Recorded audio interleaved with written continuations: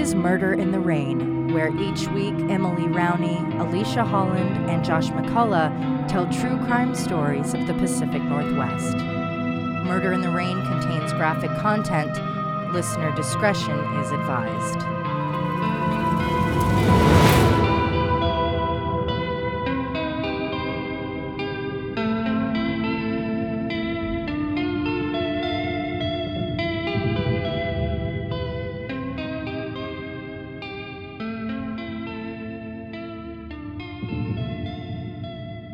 We get a lot of messages about cases, and we hope to cover them all, but sometimes there is such little information available, we wouldn't be sharing much more than a paragraph from a newspaper. Others, we are still waiting on requested records and documents from the state so we can have accurate information. If you have a case you think we should look into, the best way to let us know is through our email, murderintherain@gmail.com. Today's case was one that was requested. Unlike most that are sent to us, we received many requests for this one to be covered, and for good reason. When Aaron left his camping party to go on a solo hike, it was nothing out of the ordinary. His friends started to worry when he wasn't back in time for dinner the next day, and something was very out of the ordinary. Things only got worse from there when he and the body of his puppy were found dead on a trail. Confessions have been made, stories have been told, yet no one has been arrested, and no one knows why. This is the story of Aaron Christensen and Buzz, and how the Lewis County Sheriff's Office has left his friends and family with more questions than answers. For a first-hand account of what transpired that weekend, I spoke with two of Aaron's close friends, Kate and Ezra. You'll be hearing clips of them speaking about Aaron and the events that occurred throughout the episode. And please don't mind the dog noises or little kid noises. You know, it's a household. Born in San Rafael, California in January of 1973, it was only 2 months later that Aaron and his folks made their way east to Colorado. When he was 3, the family moved to Klamath Falls in southern Oregon. Soon after settling in Klamath Falls, Aaron was no longer an only child as his sister Natalie was born. 3 years later, brother Corey came along. A creative-minded person, school wasn't for Aaron, so he left high school, got his GED, and moved north to Eugene. Paying his bills working at Taco Bell, his talents could flourish in the bigger town, where he played in his first band. As the punk music scene grew, so did his skills as a bass player. His band, Artless Motives, went on tour on the West Coast, but soon Aaron and the band and his girlfriend all went their separate ways. Seeking another new start, Aaron found himself in New York in 1998. After working in school theater maintenance and helping the city through 9/11, he found himself back in Oregon in 2006. Portland seemed to be a good fit for Aaron. The city was home to bands and musicians he could share his music with. His friends from the days in Klamath Falls and Eugene were no longer on the other side of the country. The nearby trails and campsites allowed him to spend time in nature, which he adored. Bartending was his day job, but his heart belonged to music. He soon found himself part of a community of musicians. He could talk music, play music, record it, be in bands. It was in his blood. Be it old school country, drone, psychedelic, or punk, he always found a way to listen to or make some, either on his own or with friends. Here is some of his bass playing.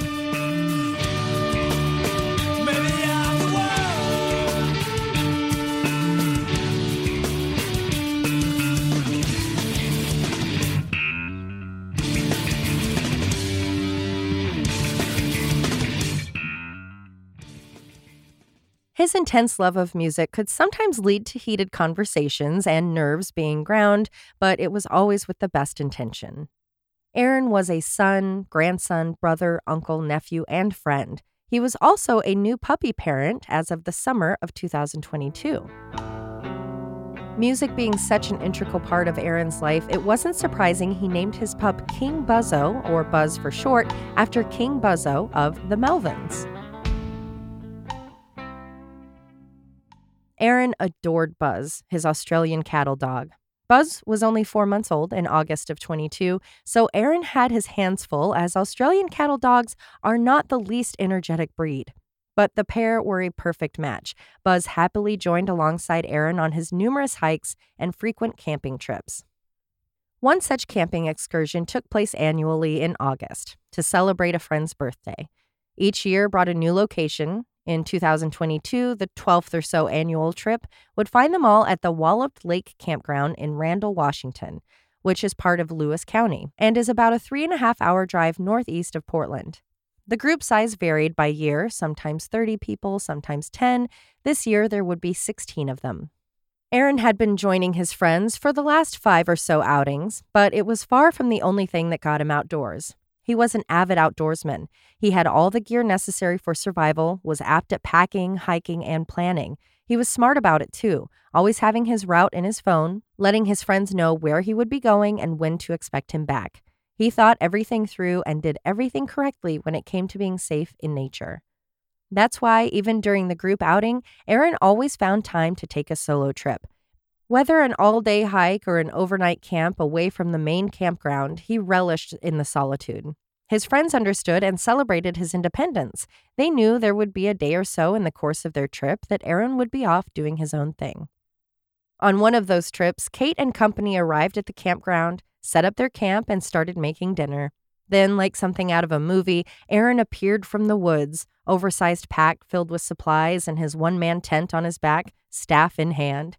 He had gone the day earlier to sneak in his alone time and was now ready to spend the remainder of the trip with his friends. Last year's trip would be different. This time, he would be going up to the site with everyone and taking the trip on his own from Thursday to Friday.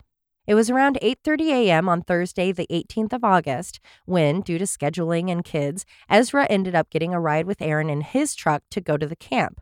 Even though Kate and the kids left a little while after the guys, they actually all arrived around the same time. The home stretch in getting to the campground involved some off-road driving. Kate took the dirt road that was about 20 miles long and took nearly an hour to navigate.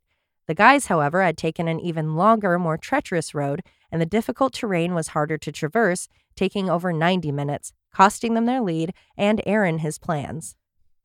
Just like every other trip, Aaron had a day of his own planned for that day, but after the long drive, it ended up being too late for him to head out, so the excursion was moved to Friday. The campground they were staying at was home to the popular Wallop Lake Trail, an 11.7-mile out-and-back trail that, if he was going straight through, would have taken him about 5 hours to complete. Aaron's plan now was to leave early Friday, which he did, hitting the trail even before breakfast was served, around 8:30 a.m. For everyone at the campground, Friday the 19th was a typical day of camping at a lake. Paddleboarding, swimming, reading, sunbathing, relaxing, chatting. It was your typical summer day, and it was lovely. With Buzz at his side and his overnight pack on his back, Aaron got started on the first 6.5 miles of the trail.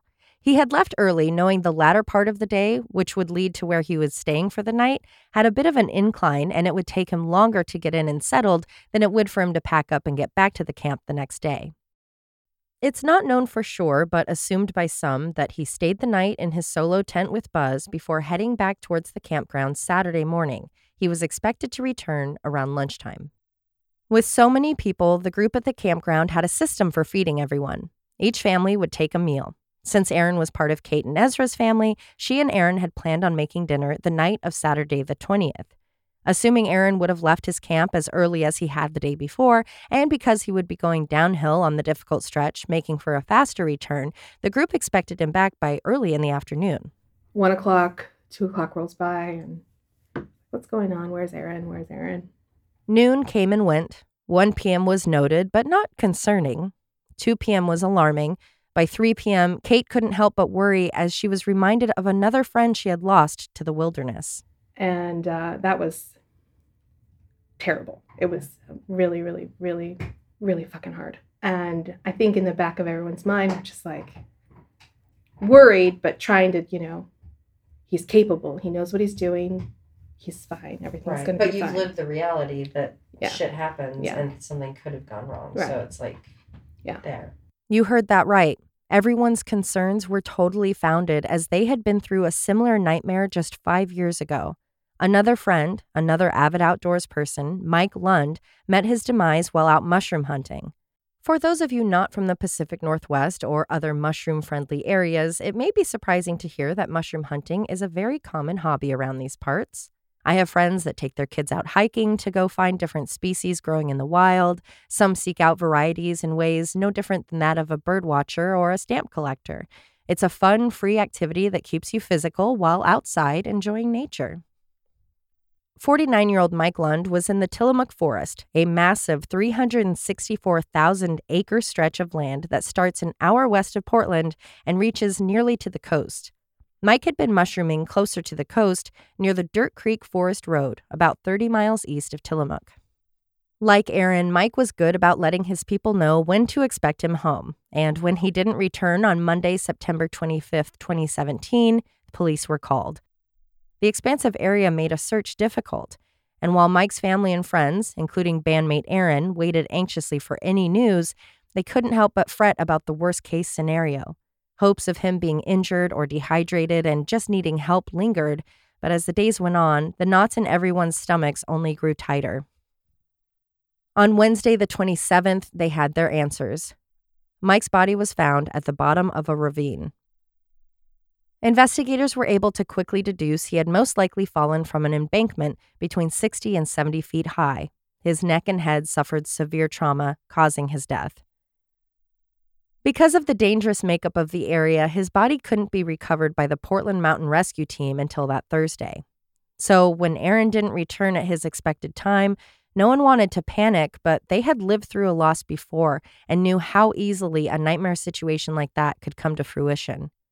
Nerves were starting to get the best of everyone when 5 p.m. rolled around, but there were attempts to quell them, like starting up the barbecue so Kate could get started on hamburgers that they had planned to have. We also do this thing during our trip, or this camping trip, is we have a cornhole tournament where we pair up and everyone's, going through the corn tourney. I start prepping for dinner because it's time, we gotta start thinking about that. And everyone, we're all at my campsite at that point, playing cornhole and prepping for dinner. And those attempts to stay calm were soon moot when Kate looked over to the host's site and saw 2 police cars, unusual for any campground. As several cops stood around the host talking, Kate couldn't stop herself and she approached them. Her initial intention wasn't to find out about Aaron, but to ask them when she should report him missing. It was probably close to 5, maybe 5:30. Ezra and Jay start the barbecue up to start grilling hamburgers because that's what we're making. And we're pretty close to the camp host where we are, and I can see some sort of police vehicle in the parking lot.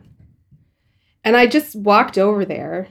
And I actually, thinking back, I actually had kind of a bit of relief on when I saw the cop car because it said law enforcement. And in my head, I was thinking, well, if there was a problem or an accident, it would have been EMT or an ambulance or some sort of medical vehicle. So I kind of lost my nerve. There was cops. There was at least 2 of them, maybe more, I'm not sure. So I walked back over to the campsite. And as I'm walking back, I'm just I can just feel this pit in my stomach. And I go get Ezra and I tell him that the cops are out front. And he goes, why don't you just go get Dee and go talk to the cop? See, we're expecting someone. Maybe it's just So I grab my friend Dee and I'm just shaking. We walk up there and she says, we're expecting our friend back and just wondering when we should, get worried. And the cop said, 24 hours. That's what everyone says, right? And I think I'm pretty sure I said, it's been well over 24 hours since he's been last seen by us. And he goes, well, was he by himself? And I said he had his dog. And I just saw the face. And he said, I'm here investigating a death of a hiker and his dog. My friend Danielle is describing Aaron, and he says, I have a picture. I'm going to show you a picture of his face because I'm pretty sure we're talking about the same person. And so he did. He showed Danielle, and I was my legs, I had to sit down. I lost my shit. So he showed her the picture, and she said, yeah, that's Aaron. And he wasn't wearing glasses. He didn't have his ball cap on like he always has. he looked like he was laying down and one of his arms was above his head, kind of like this. And so he's telling us that he was found dead, he's dead, and that his dog is dead as well. So I immediately think that he's fallen. He had the dog in his arms and he stumbled, and that's why they're both deceased. April, our other friend, is walking by as the cop is talking to us, and she's like, "What is happening?" And I just blurted out, I said, "Aaron's dead." We start to walk back up to the campsite, and I can see the group, and I can see my husband and my friend Jay, and I couldn't go any further. I had to sit down. I sat down on a rock, and Danielle said, I'm going to go get Ezra and Jay. My daughter came running down, and I just said it again. I said, "Aaron's dead." This was, it was starting to get dark at that point. Okay. And we're all together at the site, and, everyone starts to hear the news. With the photo confirmation of her worst fears realized, Kate had the horrible duty of informing all of her friends that their friend and his puppy had been found dead, leading, of course, to endless questions and guesses. Aaron and Buzz? The only way that seemed feasible was if Aaron had been holding Buzz and then fell. Could he have tripped on something maybe? Perhaps he landed on Buzz after some sort of health issue? It was all too strange and devastating to comprehend. The cop did ask me if he had a gun. And I said, I wasn't sure.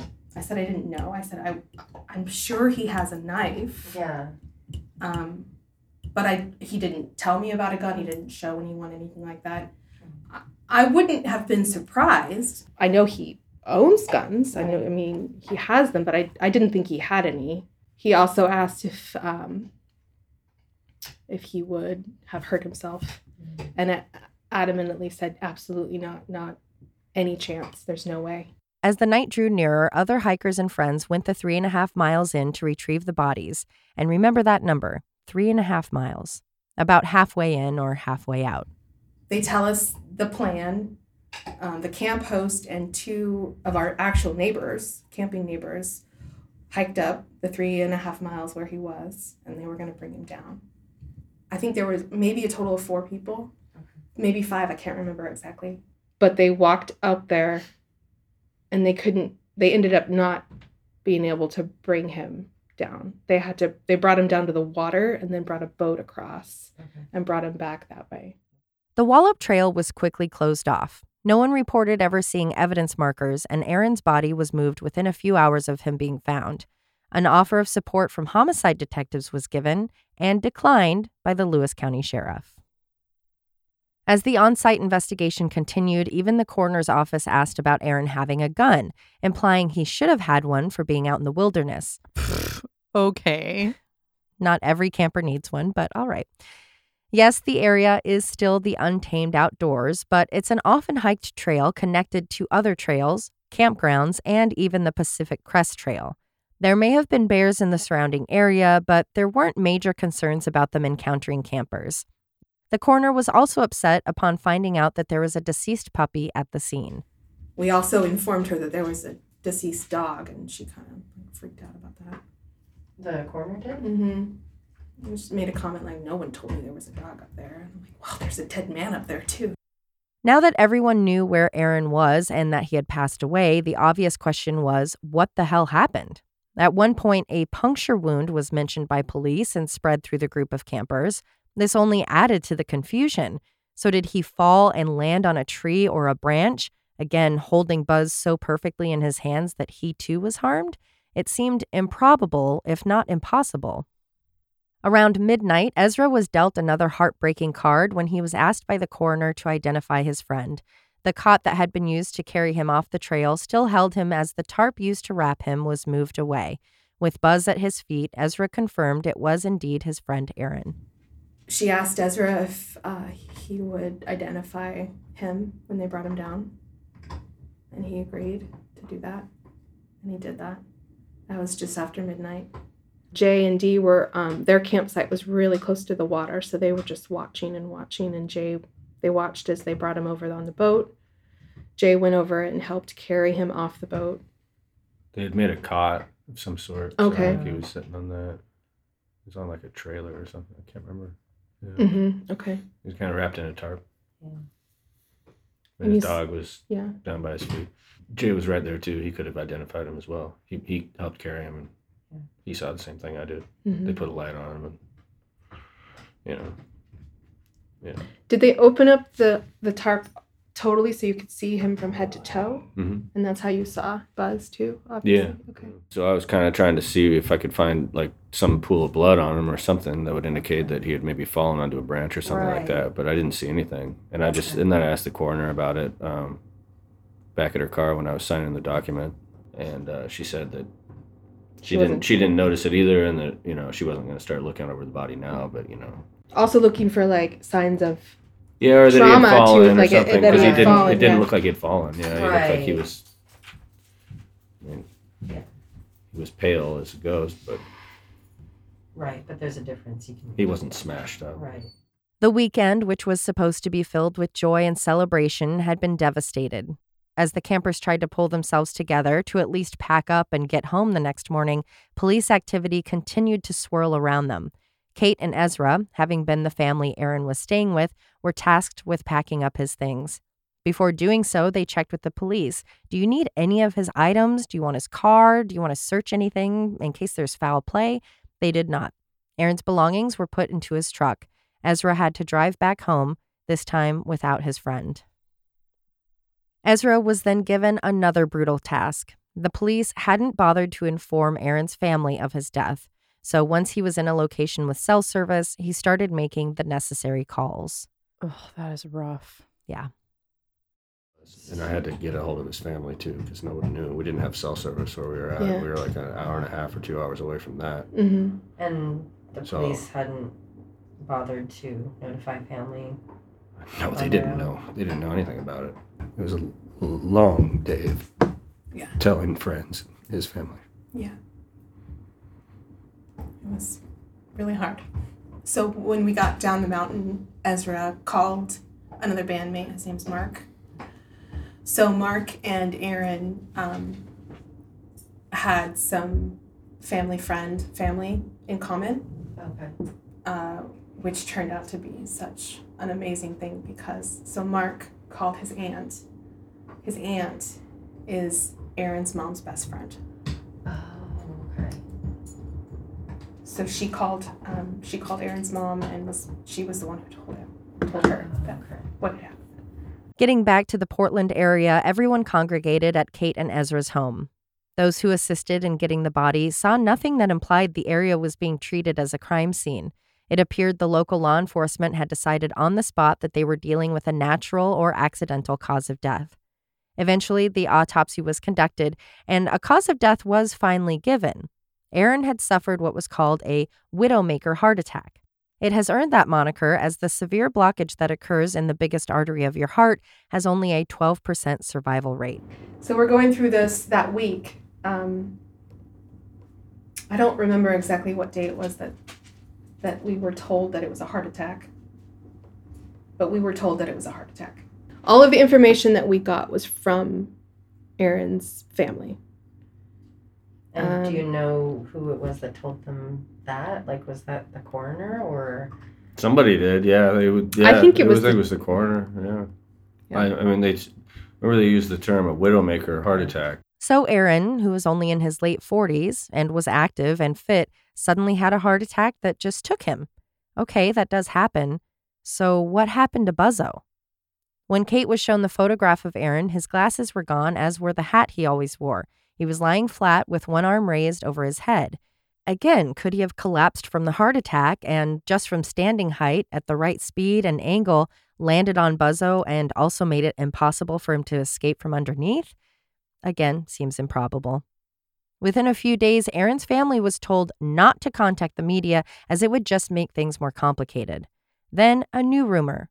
After finding cannabis among Aaron's belongings, authorities, while on a phone call with Aaron's family and based on no factual evidence, casually threw out the idea that, hey, maybe his weed was laced with something that killed him. Because that happens all the time. I read that when Amber first mentioned this case to us, and I couldn't believe that. Yeah. And it was very flippant. Like, it wasn't part of a report or anything. It sounded was just like he was just shooting the shit with the family. Yeah. Like, let's come up with some ideas We on found why weed. he could have died. Now he's dead. Drugs, dead. What about was the the weed. dog, though, too? Like, He also had the weed. It was then learned that Aaron's heart attack was caused by outside influence, that being the bullet that was found in his chest after he was shot in his side, which then traveled through a lung. yeah, that'll do it. Yeah. I don't know why they didn't start there, though. His death was now considered a homicide. And then a few weeks later, his brother told me in confidence that it was a gunshot. It was the Friday before Labor Day. So it was probably the gunshot that ended up going through his lung and I think ended up staying in his rib cage. Probably caused a heart attack, I guess. Well, that's what we were Some told sort of initially, heart but situation. I'm not sure what they were really. A heart attack caused by a operating bullet? off of. I was also told at the same time that there was one. It was like one bullet, and that also went through the dog. I mean, this just didn't make a lot Just of a sense to ridiculous- me. They were waiting to hear. They were told from the police department not to reach out to the media because that could hinder the investigation. So for the longest time, there was nothing really said about it, except for in the inner circle of our friends that knew that he had been shot, which, There's only a handful of us you that know, knew. Yeah. and then his family, I guess, knew that. And then there was a memorial for him, and, you know, everybody's under the assumption that he had a heart attack. I think it would have changed the vibe of that thing if Yeah. they'd known. And then not too long after that, there was an article that came out that they were interviewing us. To me, it made it much worse. I guess to everybody, it made it just a lot worse because it just didn't have to happen, obviously. Right. I felt just extremely upset. And the whole time, like, we kept thinking, like, heart attack, but what happened to Buzz? Why Right. is Buzz dead? Right. It didn't make any sense. It didn't make Yeah. any sense. And then Ezra told me after I got home from work that they found a bullet in his body. And thank God I was sitting down again. It Right. was just like, I just started bawling and It's different. Yeah. It's worse. Absolutely worse. That it was preventable. Mhm. It wasn't anything to do with his health or anything. He was shot. He was killed. I rationalized it in my head. Like, I understand they wanted the memorial because we planned this memorial for him and they wanted it to be, we all wanted it to be about him. Right. Not about what happened to him, but about him. So did the dog have a bullet wound? Or was it just the Oh, one? we'll get to that. Okay. I reached out to the coroner that handled Aaron's case, simply asking for a few of the confusing aspects to be clarified. You know, like, why was there initially a discussion of a heart attack and that then morphed into a gunshot wound? Here was Warren McLeod's response. I have received a request for a meeting to discuss the Aaron Christensen case. However, per RCW 68.50.105, all post-mortem information is confidential. I have released all that I can legally, which is the cause of death, gunshot wound to the chest, and manner of death is homicide. I cannot discuss any other aspects of this case by law. Thank you for your inquiry and have a great day. Warren. I get the feeling that it wasn't so much confusing to the medical examiner, but the detectives working on the case. I agree, because I don't think there's like a separate autopsy document that says heart attack. No. I think that they maybe realized he had something going on while doing the autopsy, and the police then took that. Yep, and ran with it. I think there's a lot of telephone being played here, I would agree. among other things. By the 23rd, just a few days after Aaron was found, a call had been made and 2 people were in custody and were being questioned about what might have transpired on the trail. They had those 2 people the Monday or Tuesday after it happened. They knew that he was shot before they told us that it was a heart attack. That's right. It is known who was responsible for Aaron and Buzz's murders. On October 27th, 2 months after their deaths, Lewis County Sheriff's Office referred first-degree manslaughter and animal cruelty charges against an unnamed 17-year-old girl from Rochester and her boyfriend, 20-year-old Ethan Michael Asbach from Tenio, both locations about 100 miles to the west of the lake. If you Google Aaron's case, you'll find there are plenty of Reddit threads about his bizarre story. Some of them mention Ethan and claim that it's believed he comes from a well-to-do or well-connected family in the area, and that a detective with the case told Aaron's family that Ethan was, quote, a good kid with a good family, hence the lack of investigation or arrest. So, one of the biggest costs that come with running our show is subscriptions. We subscribe to a lot of newspapers in the area, newspapers.com, Ancestry.com, and background services. And those costs are worth the information that we're able to find. Using one such background service, I searched for Ethan. I looked for him under Ethan Arbach, Michael Arbach, Ethan Michael, Michael Ethan, and I cannot find anything about him anywhere. I may have found a Facebook, but there's no real information there. And if he does have a record, as it has been alleged, I cannot find its existence, which seems odd to say the least. Additionally, I reached out to one of the detectives working the case via email. I requested an interview, knowing full well that with this being an active case, that would not happen. And that was the case. So I emailed some of my questions. What was the cause of death for Buzzo the dog? What was Aaron's time of death? Is there a reason, rumors are police or community connections, Ethan and the underage partner have not yet been arrested for murder, as it seems somewhat obvious the shooting didn't occur as they stated? I'm still waiting for a response. You'll probably be waiting a while. I think so. He responded. Definitely. He responded very quickly to my request to talk. It was very, sorry, it's active, we can't speak. And then it was like, oh, well, while I got you, I have these questions. And yeah, suddenly he can't respond. All of this has probably left you as confused as Aaron's friends and family. As for why the charges were only manslaughter and why they weren't pursued, this is Ethan's story. The officer that I spoke with at the scene, he did tell me on the phone that it was the wildest, weirdest case he had ever seen in his life in over 20 years of policing. Going all the way back to the Monday after Aaron was killed, Ethan, or a family member of his, informed the police that he was responsible. That means the sheriffs knew 2 days after Aaron's death what the cause of death was and who was responsible, yet they continued the narrative, both publicly and to the family, that it was the heart attack, puncture wound, or laced weed.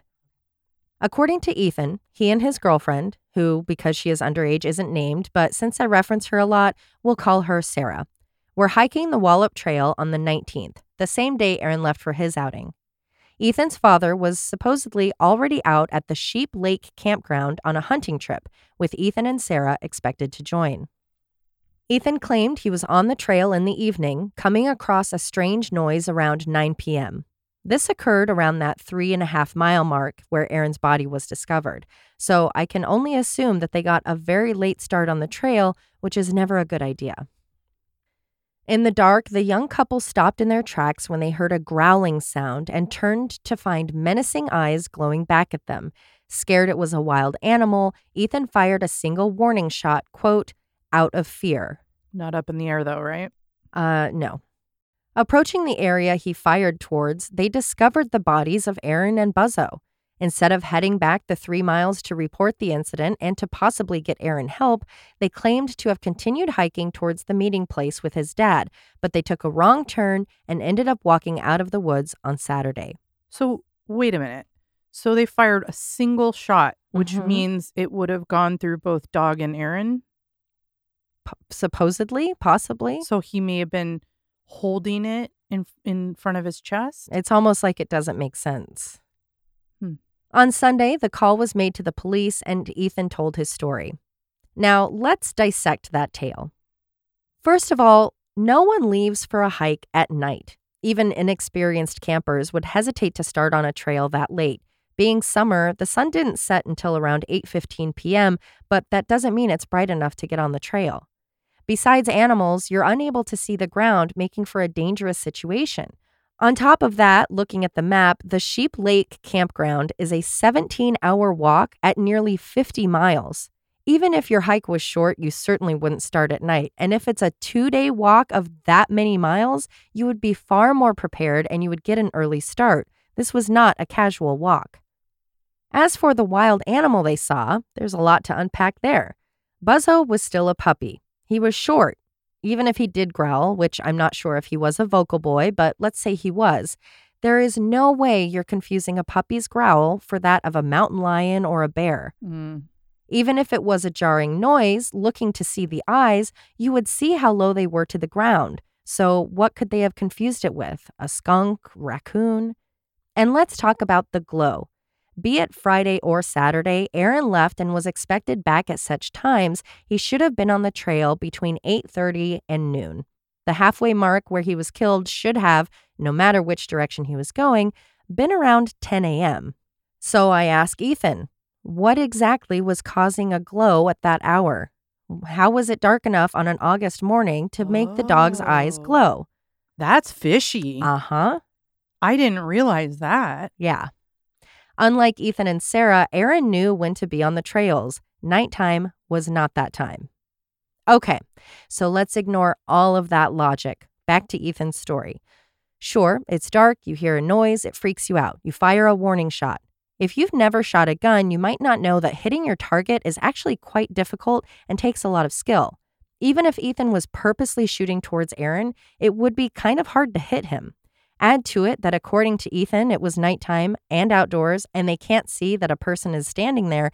The odds of him striking Aaron in the chest via a haphazard warning shot is about the same as me hitting the Mega Millions. And Buzzo was so small, that shot would have been even more difficult.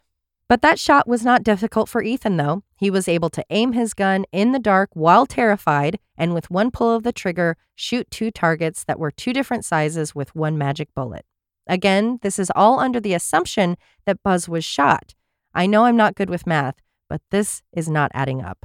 I mean, okay, so in theory, yeah, sure, an accident could happen and the stars align and you shoot a single bullet through Right. 2 targets. But yeah, the hours are what's really throwing me. The time, Yeah. what you say you saw, and why did you not just 3 miles is nothing, Now, especially if you're about to hike 50. Do we know accurate time of death of Aaron? No. So perhaps something happened and it was much later, right? Yes, except that was halfway on the trail. So if Aaron is heading, he leaves the campground. So if it's Friday, leaves at 8:30, he should have been to his campground like noonish. Right, but what if the puppy was hurt or he was hurt? Oh, if Like something someone was forcing he rolled him. his ankle and he was stuck and there. he was forced to go back to camp. Yep. Or he was Yeah. just like stuck there hoping a passerby might help him. Maybe, but I do find it hard to imagine that if it wasn't like a life or death emergency, that he wouldn't just wait till the morning. Also, I would imagine him shouting out. Like Right. if these are just 2 normal people, they're probably Mhm. making a lot of noise and Aaron would call out if Exactly. he needed help. So Yeah. there are a lot of things that make you go, Mhm. As if all of that is not frustrating enough, that's where things stand as of now.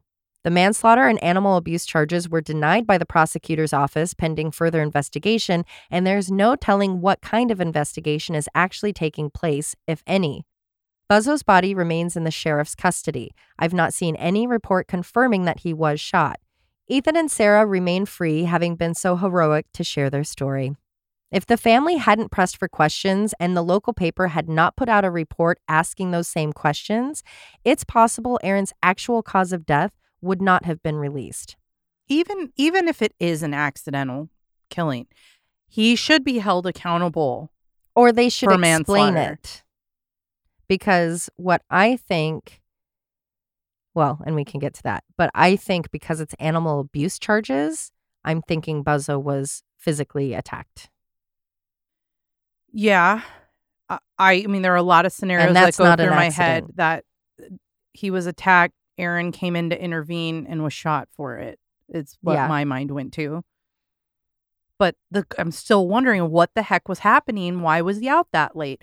Was the dog hurt? Something happened. There was a dispute. It's baffling. Yeah. Aaron's loved ones just want answers. They've complied with the police, not putting up billboards, not contacting the media. If Ethan's story made sense and he accidentally shot Aaron, everyone could move on and grieve Aaron as being lost through a terrible accident. But that simply isn't the case.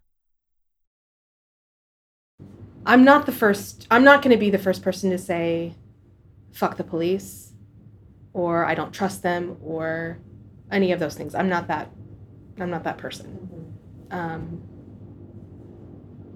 But I'm getting there with this Yeah. office. It's like, just, if it's an accident, it's an accident.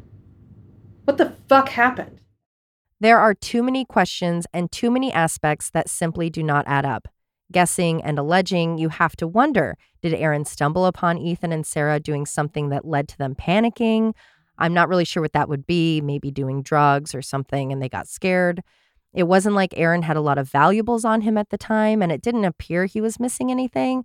So robbery doesn't really make sense, and you wouldn't really go into the woods to go rob someone, who's wearing their nicest jewelry to go camp. Maybe they came across him and they attempted to rob him for whatever he had, and since he didn't have anything, they shot him. Maybe there was only one bullet used on Aaron's side, and the animal abuse charges stem from Buzzo being killed from an attack. There's no telling. What if they tried to rob him and Buzzo tried to defend him? They killed the dog. Yeah. I think hate that this. I think that could be possible. But I'm serious. Even if it was a mistake, he should still be yeah. judged for that. But there's also, it's very difficult to figure a way that it's a mistake.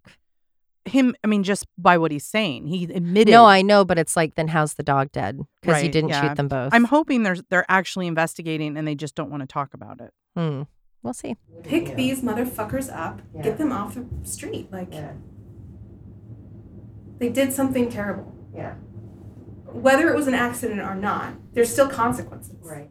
My personal guess, based solely on information told to me from his friends and what I've read in articles, is that Aaron left for his trip Friday morning. Because the trail was well used, I would find it kind of hard to believe that he laid there for 24 hours not being discovered. So maybe it was on his way back and he came across the pair. Then there was some sort of interaction, be it verbal or physical, and then Ethan shot both Aaron and Buzz, or shot Aaron and then beat Buzz. And like you said, if they did do something to Aaron and then Buzz was being protective. Also, if drugs were involved, any interaction or even Aaron's presence could have scared them. If they were hallucinating, if they were doing really strong drugs, they could have thought they saw a big glowing monster when really it was 10 a.m. and they saw a puppy. Who knows? And now you're all wondering, now what? To support Aaron's family, you can find their GoFundMe by searching for Justice for Aaron Christensen. And Aaron is spelled Aron, and Christensen is Christensen. The family has hired a lawyer, and the funds will help cover that, along with Aaron's funeral costs and everything else that comes with a loss.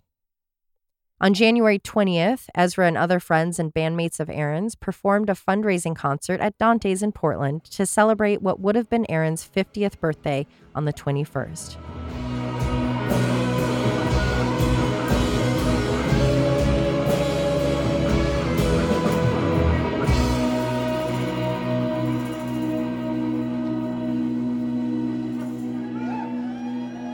If you're as curious as I was to learn of the book about Lewis County, you can find Where Murderers Walk Free, Who Will Be the Next Victim, by former detective Jerry C. Berry.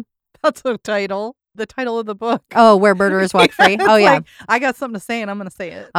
Well, he was a detective in the area. He's a former detective from Lewis County, and he wrote a book about all the murderers that walk free because Lewis County doesn't arrest anybody. You can find that at jerrycberry.com or on Thrift Books. If you have any information about what might have occurred at the Wallop Trail last August, be it you were at the campground or maybe you've overheard conversations or felt something might be off with someone, please call it in. We have covered so many cases where a simple call of concern ended up breaking the case. One option is to call the sheriff, which feels odd to request after all of this, but their number is 360-748-9286, or you can contact Lewis County Communications at 360-740-1105. You can also call anonymously to Crime Stoppers of Washington at 1-800-222-8477. I know they aren't technically assigned to the case, but given the circumstances, if you know something and don't feel comfortable reporting it to the Lewis County officers, the FBI Seattle offices can be reached at 206-622-0460. This next call to action was not presented by Kate, Ezra, or Aaron's family, who I have not spoken with. But if you're feeling frustrated by a lack of answers from the police, maybe they would feel inclined to say something if they, ended up getting bombarded by a ton of emails expressing that frustration and demanding those answers. I wonder who came up with that. No, I don't know. I'll give everyone a moment to grab a piece of paper and pen, not while you're driving. So if you were to do that, hypothetically, of course, you could send those messages to Jamie McGinty, that's JAMEY.MCGINTY at lewiscountywa.gov, or Dusty Breen, DUSTY.BREEN at lewiscountywa.gov. I'm sure those guys are well aware of Aaron's name, but if it is helpful, the case number is 22C10739. To learn more about Aaron, see his photos, and hear his music, his family has set up AaronLarsChristiansen.com. Aaron's friends carry so much weight from his loss. They didn't lose a friend to natural causes, which would be enough to grieve, but because of the circumstances, they carry guilt. What if Kate hadn't asked him to drive up with Ezra? What if their friend, who was toying with the idea of crashing his solo trip, had joined him? Would he still be alive, or would they both be gone? What if the weekend hadn't been planned for the same time of Aaron's nephew's birthday? He could have spent the weekend with his family in Silverton. Because his case remains not only unsolved, but is surrounded by questionable circumstances, to say the least, they don't get to experience grief as a passing wind of longing. Aaron's name brings up his death, the mishandling of the scene, the report of a heart attack, the knowledge that those who have taken responsibility for killing him don't seem to be facing any kind of consequences, and that's why I'm covering this case. Not only did Aaron's friends want his story known to keep his memory alive, but they want answers and, appropriately, the word I've chosen for 2023, justice. That's sad. I was just looking at pictures of him and his pup. Yeah. Very cute puppy. So, a lot of questions, a lot of weirdness. Someone that might be related, maybe a father or something that I found owns a company in the area. It's not like it's Microsoft, but maybe that's the problem. I don't know if he's related to an officer. Well, like parents always say, follow the money. Who's investing what? Exactly. And what are they trying to cover up? I mean, it's in the least confusing and fishy, and they need to just say what they're doing. Right. Are you investigating this as something more? Are you not? Are you going to close it as an accident? Like, what's going to happen? And why was there enough to bring the charges, but or to present the charges, but not enough to actually press them? Yeah. What's like on what end? Did they? I keep thinking too, if he's not connected, is it just that they botched the scene so bad that they'd rather have it just all go quiet and nobody says anything, because then they would all be in trouble for turning down the detectives that were offered, not processing it as a crime scene. Now it's our job to blow it up. Yeah.